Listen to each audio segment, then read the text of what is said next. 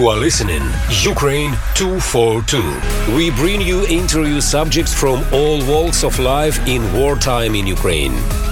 Thanks to all our listeners around the world.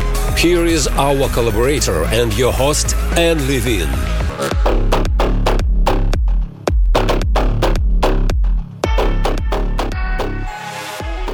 Welcome to Ukraine 242, an exploration of the Russian invasion of Ukraine, featuring conversations with influential people in Ukraine, important scholars, and authors of Slavic studies. I am your host, Anne Levine, reporting from WOMR in Provincetown, Massachusetts, for the Pacifica Network. Our guests are three Ukrainian professionals meeting the healthcare challenges facing war wounded. Doctors Anna Halushchuk and Stanislav Onischuk, and Bogdan Bolkovetsky, General Manager of the Kraina FM network. Dr. Stanislav Onischuk, Chief of First Volunteer Hospital of Western Ukraine, whom we interviewed 5 months ago, updates us on how the healthcare needs during wartime have changed and evolved. Dr. Onischuk, the first time we spoke was several months ago. How are conditions in the hospital now? I can say that now everything became much more calm. And in recent months, we began to pay much more attention to rehabilitation. And now it is the basis of all our work. In one of our interviews in May, I asked for help for arthroscopic equipment. Yes. And thanks to you, Annie, and Radio Kraina FM, we got this equipment. I can say it with gratitude that thanks to your help, more than 50 operations have already been performed with this equipment. So now we feel much better in medical instrument stuff. Are you still receiving support from doctors and NGOs abroad? Our biggest partner is Doctors Without Borders. They provide most of the medicines, drugs, and materials for treatment. They provide also fuel for ambulance and other transport. International volunteer organizations like Operation Kiselak and its leader Vít Samek from Czech Republic constantly help with their hands and skills bring many things that we take to the front. Every 2 weeks, nurses, doctors, anesthesia nurses came here from Slovakia, from Czech Republic to help us for doing work. Not just bringing the materials, but their experience to help personally. Polish medical mission, which provide ambulance car, also helps with some medical materials. I must say that for a long time, the main problem for us has been funds to pay salaries for doctors and staff, heating, for water, for repair and maintenance of equipment and materials that we cannot get. This is constant headache for me because we cannot plan our work for more than 1 month. We applied many grants to various international organizations, but we have not yet found a stable source of funding. I would very much like to find an organization, maybe in America, that would like to help our project for the long term. We are hearing a lot about missile strikes against infrastructure in Ukraine, which is causing blackouts, problems with water, problems with travel. How are these things affecting the hospital? Just previous week, a big electricity power station was totally destroyed by Russian rockets. And my colleagues from Slovakia and Poland promised to find a generator for emergency power to our hospital. So I believe that soon we will be able to be more sure of uninterrupted work. Ukraine is getting ready for winter. Can you tell me what preparations you're making for winter? The main problem for us is funding. If we will find them, we will deal with winter, even it will be very cold. You are currently treating defenders from the front in the hospital. What can you tell me about their conditions? since our last conversation, we realized the need for radical change in the approach to the treatment of hospital patients, most of whom are military personnel who were injured while defending the independence of Ukraine. We understood that it's not enough to restore a limb, it is necessary to restore a person. If earlier 80% of our efforts to surgical interventions and only 20% to rehabilitation, now everything is the opposite. We take a lot of measures for the social and psychological rehabilitation of people affected by war. And now we see very good dynamics in the treatment. They really get back in their feet and return to normal life. Now we understand that we are moving on the right path to this goal, because this is our main task. Speaking of this, I'd like to turn now to the psychologist, Dr. Anna Halushchak. Yeah, hello. How long are patients staying in the hospital? Before, we had to provide express help for 3-5 days. So a lot of them had the possibility to work with psychology only once or twice. Now we work at the deeper levels to the wounds they got, and with the passing of time, their attitude to life. What can you tell me about the general condition in the patients? Symptoms are problem with the short-time memory, sleep disorders, insomnia and nightmares, aggression, emotional control problems, also coping with loss of their comrades and sometimes loss of their family members, civilians or military. Can you tell me about some specific patients? One of our patients, a young man, has lost his arm. And when I started speaking with him for the first time, I was ready to see some depressive thoughts, maybe some aggression or denial.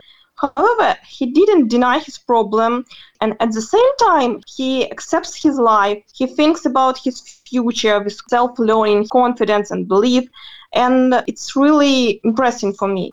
What has prepared you to deal with such tremendous injuries to body and mind? I would like to say thank you for international community, because there were a lot of programs where we could work together with people who had real life experience of helping people affected by war. We gained help from Israeli, British, German, American colleagues. My first experience of work with military was gained from American Johns Hopkins University and from our Ukrainian universities work together. And I'm really grateful for this. Dr. Halushchak, what inspires you to adapt the system of psychological assistance to the reality of what's going on now? It's our team. People are open-minded and we have a freedom to share our ideas without bureaucracy. And wonderful that we have an opportunity to be focused on help, not on doing something for show. Also, what's very inspiring to me, sometimes our patients give us ideas. And of course, it's understanding that we are doing an important work for our country and for our victory. Are you from Kharkiv? Yes. Can you tell me what the war has been like for you personally? Well, I had to hide for the first half a month of war. I stayed in underground parking in Kharkiv, and it was constant bombing of the city, of houses. And then we managed to move here because I have relatives here. Usually it's very easy, but because of all of this bombing, it was a very hard process. And I felt this war in my personal experience. Have you needed personally any support therapy for going through what you've gone through? As psychologists, we all have our supervisors, our intervision groups, so that helped me a lot. Annie, let me continue of Anna's speech and let me share some important reflections about last month. Some time ago, we started to ask every patient who leaves us how satisfied they are with their treatment and what we could improve. I told you that we have constant cooperations with international volunteers, and the Czech volunteer organization Operation Kyselach and its leader Vica Mek have been permanent residents of our hospital since May. And now one of the volunteers from Czech Republic expressed her desire to help that every day she leads an English-speaking club, not only for patients, but also doctors and employees participate in it. We have bought musical instruments, and everyone who wants and knows how to can play them. Now I can say that all patients are really satisfied with, I could say, treatment or staying in our institution. They not only heal the body here, they heal the soul. And it's very nice to read reviews when they write about the feeling of home during their stay with us. It inspires to work further and further. That's why I am sure Anna, we believe that Ukrainian society needs us, and I believe that we will be able to continue our work and continue to our victory. I'm so grateful to you and to Anna for speaking with us. Thank you very much, Annie. Thank you. And glory to Ukraine. Slava Україні. Героям слава. You are listening to Ukraine 242, an exploration of the Russian invasion of Ukraine. I'm your host, Anne Levine, from WOMR Community Radio in Provincetown, Massachusetts, for the Pacifica Network. Thank you for joining us. Our guests are 3 Ukrainian professionals meeting healthcare challenges facing war wounded. Doctors Anna Halushchuk and Stanislav Onischuk, and Bogdan Bolkovetsky, General Manager of the Kraina FM network. Bogdan Bolkovetsky, welcome to Ukraine 242. Pleasure to be here. Thank you so much.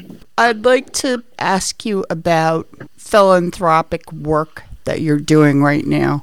Yes, I can give you an update of that. With your immense help, I would say, we have collected money for the equipment for one of the hospitals. And we gave them this pretty modern equipment for surgeries without big cuts. What's the name? I don't know the English term for that. So they put just needles with the camera inside you. They don't have to cut you anymore. They performed about 60 operations on the military and the people who got wounded from the war. So that's thanks to you, guys. Whoever donated this, that's thanks to you. 60 lives were saved. I talked to the chief doctor of that hospital 2 or 3 days ago, prior to our conversation today. I wanted to have an update. And they're very happy with that. And what we are going to do right now, we want to collect money for hearing aids. Because a lot of people, military people and not military people, they are getting these injuries which led to non-ability to hear and seriously damage your ability to hear. And we are going to buy hearing aids for people who suffered from that. And we are cooperating with the Kyiv local Institute of Hearing Disabilities. And we are trying to collect money for this. Why did you choose hearing? Because we are radio. We know what it is when there is no sound. People are saying that's dreadful, and for us it's natural because we are radio. For us, it's natural to support people who want to hear because that's our medium. And it seems like it's just hearing, but if you talk to a person who has the concussion or something like that, who is disabled in hearing, what they say it's about 70% of your life is gone. You cannot hear anything. You cannot hear the beeps of the car on the road. You cannot hear your phone ringing, and it might be something important, or incoming text message. You cannot even hear the alarm anymore. It's even the rockets are approaching, and you cannot hear the alarm. It's dreadful. I know that a lot of people are using hearing aids. A lot of people. And I know that's no joke for them. I mean, everywhere. And that's what we are trying to do in Ukraine, because we don't have a plant or a factory manufacturing hearing aids. So everything has to be imported. And since all the logistic lines are pretty damaged right now, it takes some time. So we ordered 25 of them. And it would take, hopefully, we keep our fingers crossed, it would take 2 to 3 weeks to deliver them to Kyiv. And that is also happening because of you guys, because that's the donations we are getting from you. So we bought some equipment for People's Hospital, and now we are buying the equipment for people who are injured, who cannot hear. And we have already ordered 25 of them, and we need more. We need more. If you can share something with us, we would immensely appreciate it. Because there is no place where we can buy it. I mean, who will be paying for this? People are just literally suffering. Imagine, plus to your suffering. You don't hear anything. You even cannot communicate. Just imagine when the attack is coming and you are in a shelter, if there is no electricity. At least you can talk to each other. So deaf person cannot even talk. No, literally no. And it means there is no basic form of communication for a deaf person right now. Some of them hopefully might recover. Some of them might need an operation, a surgery afterwards. Some of them will have to carry these hearing aids for the rest of their life. That's what we were told. I know that instantly they need about 25 of those. And we have bought these 25. Now we are collecting money for the next 25, and from the next 25, and from the next 25. Where is this equipment coming from? It's Canadian, and they have headquarters somewhere in the United States. So I assume it's coming somewhere from European warehouse of that company. I don't think people really think of hearing loss when they think of war injuries, but this must be widespread. It is widespread. And just imagine, it just happened because a bomb exploded nearby. And believe me, it's very loud. You think it should be 500 meters from you. And then you get to know that the sound you heard, which scared you and was very loud, was not 500 meters from you, was 5 kilometers from you. Imagine what happens if it's like 500 meters from you or 100 meters from you. You are getting deaf because of sound waves. It breaks the inner part of your ears. Have you or anyone you know suffered from being near explosions? The closest I've been to explosion was about 5 kilometers. And it was like it was in the next building, just believe me. The door to the basement where I was opened, literally, from the wave. And it was 5 kilometers away in the city. The door opened due to the air wave. Boom. And I thought it was somewhere like in the yard. That loud it was. And later we got to know where the bomb fell, and it was 5 kilometers away. So, but I assume a lot of people has relatives or friends who has problems with hearing. So there is no need to explain how dreadful it is. And we just have this more and more every day. And they cannot buy it. Where would they buy it? It's not in the country. We have to bring it in, and we have to give it to people who are injured. Bogdan Bulkovetsky, General Manager of the Kraina FM network. I'd like to pivot here and ask you about the condition of things on the ground in Kyiv right now. Everyone is having problems right now. It's not easy. I don't think that people who has not experienced war are capable of understanding what it is, in all fairness. You say horror, and no matter how long someone will be talking about how dreadful it is, the person who hasn't experienced this would never be able to perceive. Never. Never. It's not easy because there is no electricity very often, and there is no water because the pumps for water supply, it's electrically powered. And since there is no electricity, there is no water supply. I mean, it's pretty medieval sometimes.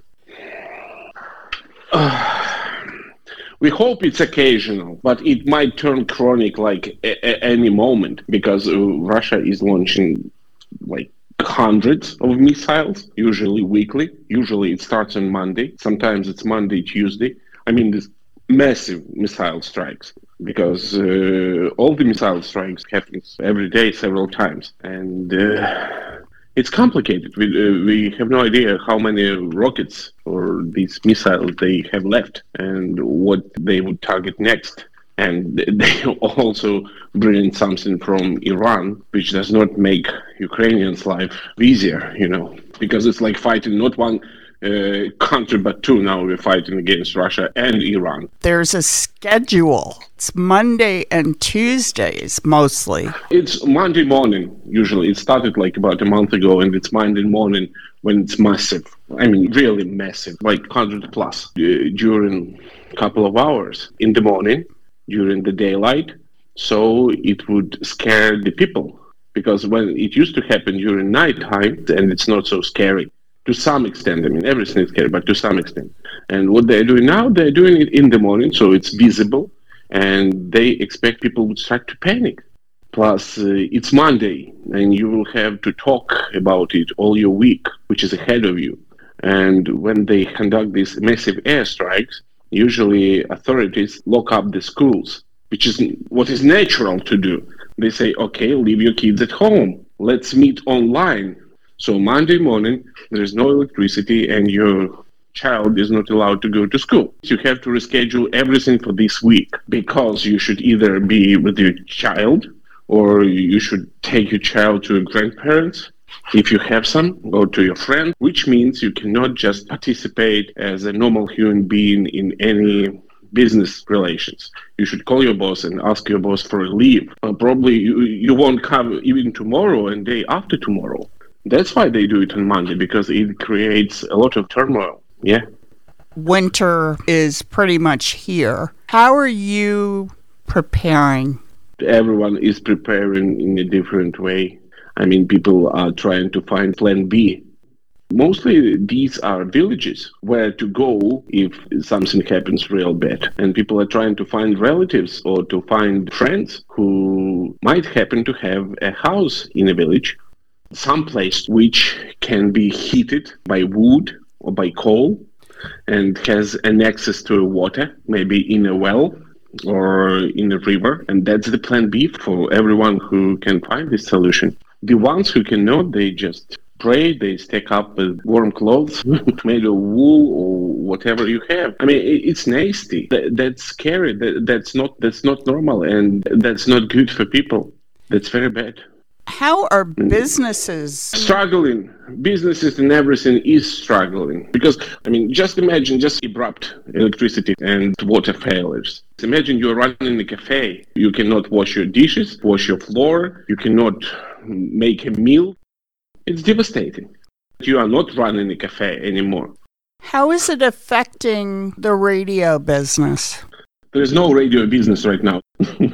Radio is separate, business is separate. And it's like a vicious circle. Because in terms of commercial advertising, we do not see when it comes back. Because till economy starts working again, there is no commercial advertising. Because you have commercial advertising if there are businesses which are willing to advertise.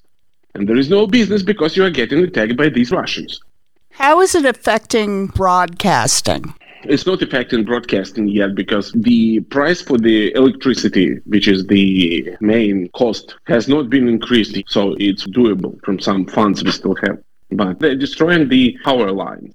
We have some electricity power plants which can produce electricity, but they're destroying the distribution centers.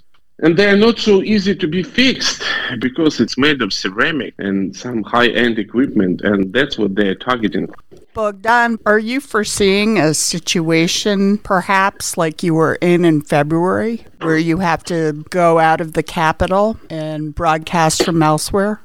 Yeah, it might be for everyone. For me, for myself, I'm just planning for the next day. That's literally that's it to keep me somehow sane.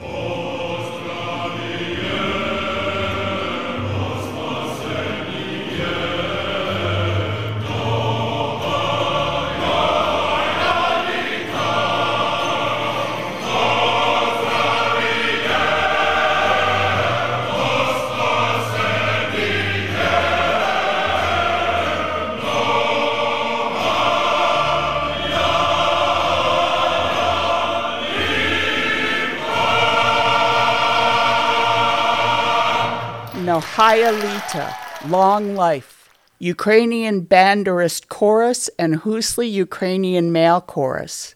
Our thanks to Dr. Anna Halushchuk, Dr. Stanislav Onischuk, and Bogdan Bukovetsky, each of whom described tending to the special needs of war wounded in Ukraine. Dr. Anna Halushchuk is a psychologist currently practicing at First Volunteer Hospital in Ivano-Frankivsk. She studied psychology at Kharkiv National Hospital. She completed courses in crisis psychology in collaboration with Johns Hopkins University.